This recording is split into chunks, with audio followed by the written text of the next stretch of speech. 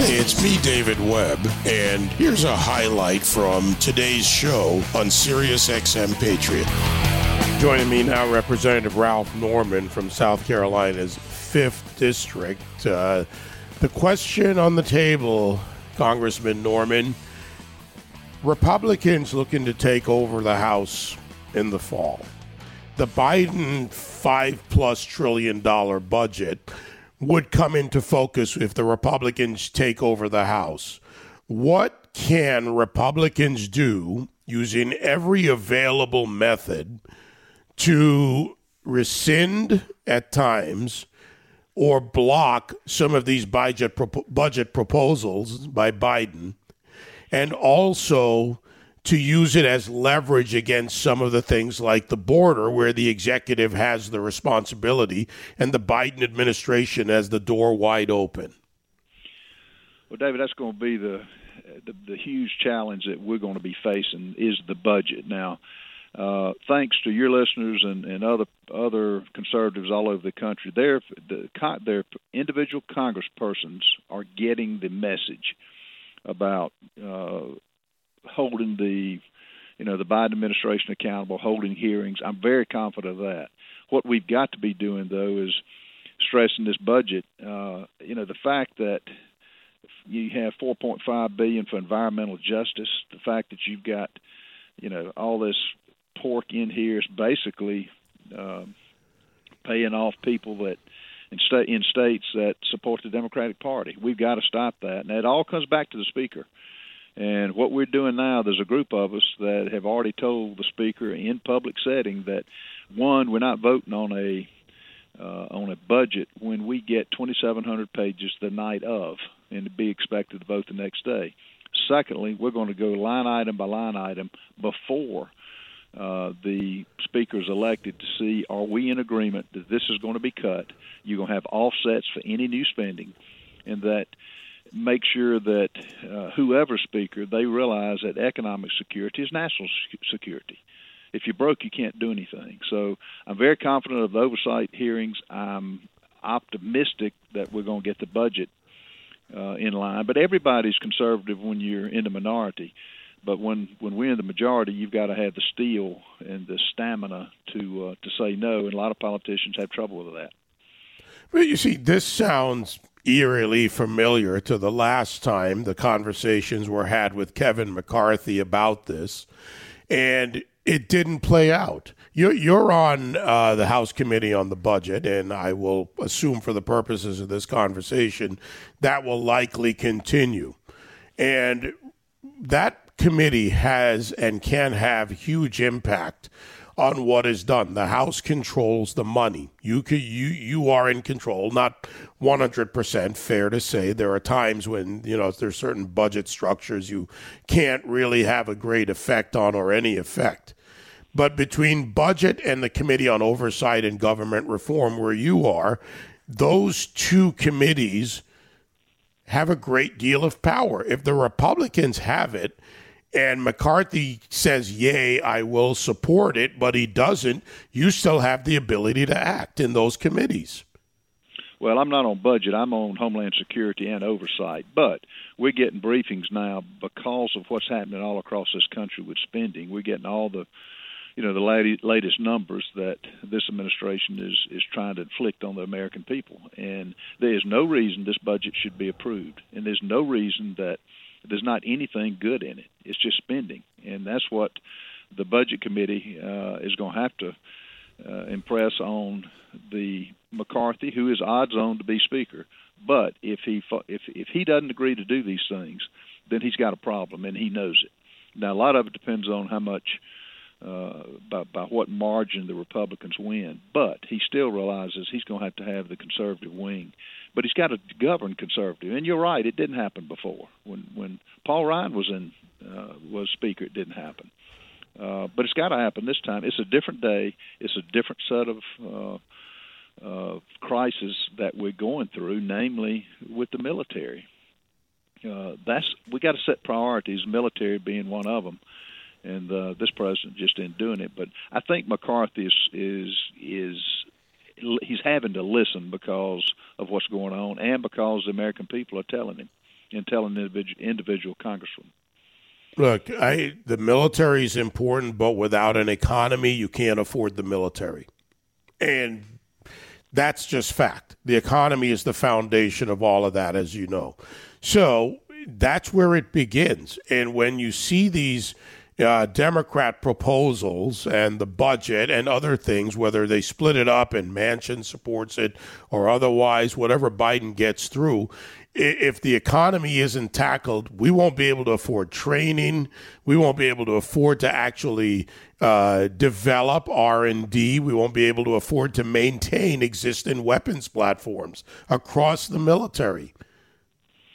Well, that's right, but it's going to have to be massive cuts, and it's going to have to be before any dollar spent to even make a dent in this $30 trillion deficit, which I would argue is far greater than that when you put, your mandatory increases from Social Security, Medicaid, Medicare. But when we can't even detect missiles, that the hypersonic missile that China is developing, it far exceeds any capability we have. We've got a problem, and we've got to make room for that. And you can't continue to have the dollars allocated to things like government fleets of electric vehicles, civilian climate corps dollars spent. You just can't keep doing that. And a lot of these programs are going to have to be sunsetted, and that's where you hit the problem with the appropriators, because it's easy to say yes, but with every dollar spent, you've got an advocate out there in the Congress's ear, and that's why we've got to agree on this up front before any speaker's elected, and that's one thing we're going through right now.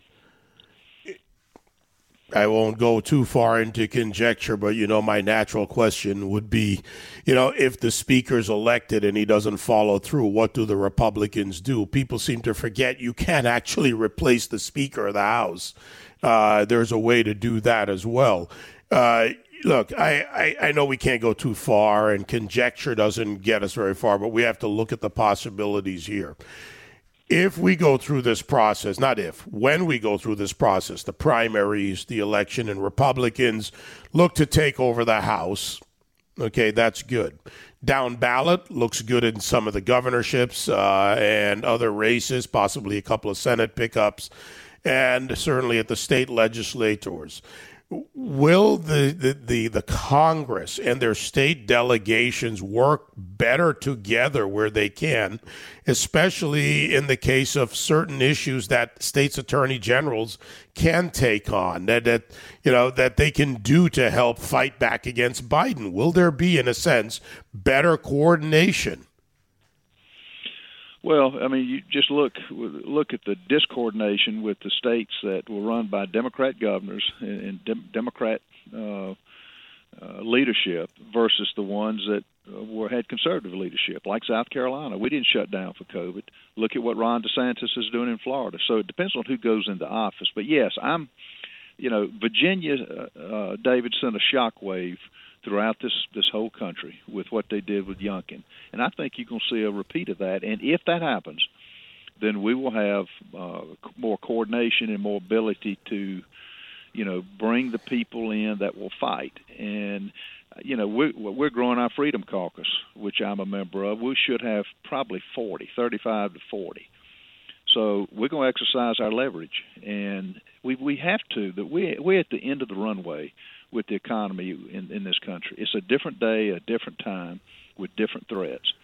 And I'm excited about it, to be honest with you. People ask, give me some hope. Well, the hope is midterms first, and then we'll throttle anything this administration is doing because it's intentional, it's evil, and it's tearing this country apart.